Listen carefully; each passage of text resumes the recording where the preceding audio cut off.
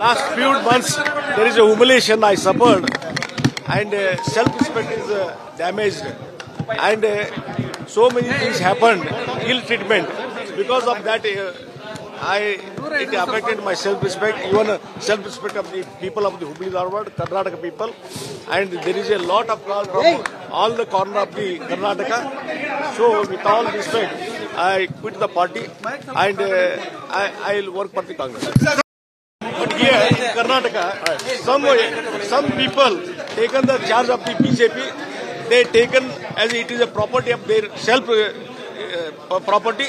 So to protest that also.